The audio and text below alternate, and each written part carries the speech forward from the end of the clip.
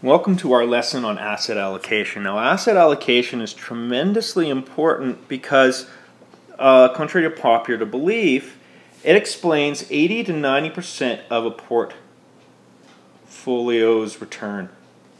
And so, understanding what class of asset to put your client in is tremendously important. We break it down into three classes.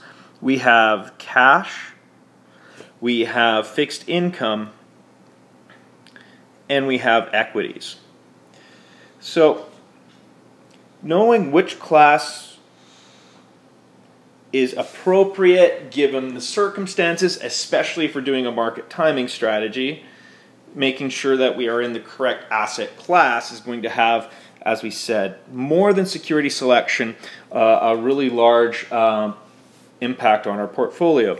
So with cash, we only want about 5 to 10% in there at the most. Even for the most conservative portfolios, we only want 5 to 10% in cash.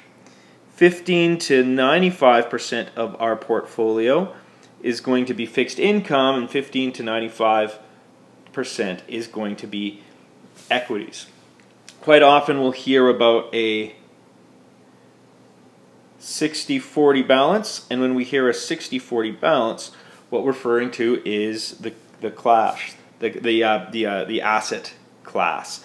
So this is the safest, this is obviously the riskiest, but this is where we get the most growth, and fixed income, as it implies, is where we're going to be getting our income from. So depending where we lie on the spectrum, we want to be in these three. I'll give you an example. Bob, Homer, and market return, just to illustrate how important market return is, or the market return asset allocation is. So we notice here, this is our fictional market, and in it we observe that cash last year had a 10% return, fixed income had a 6% return, and equities had a 25% return.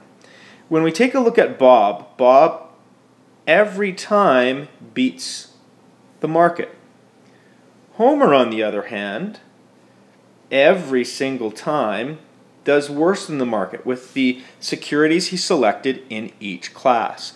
But what we're going to find is that the asset class actually is what plays the biggest role here.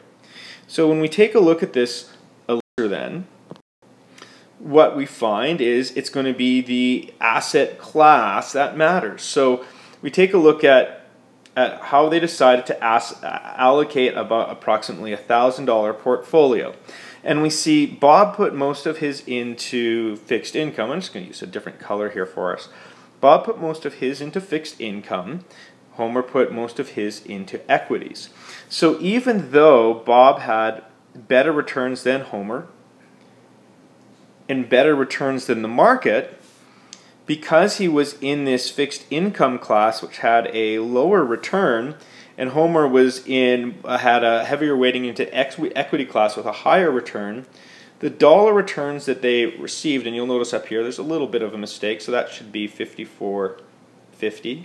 Homer, even though all the securities he selected underperformed Bob's, because he was in the right asset class, he outperformed Bob.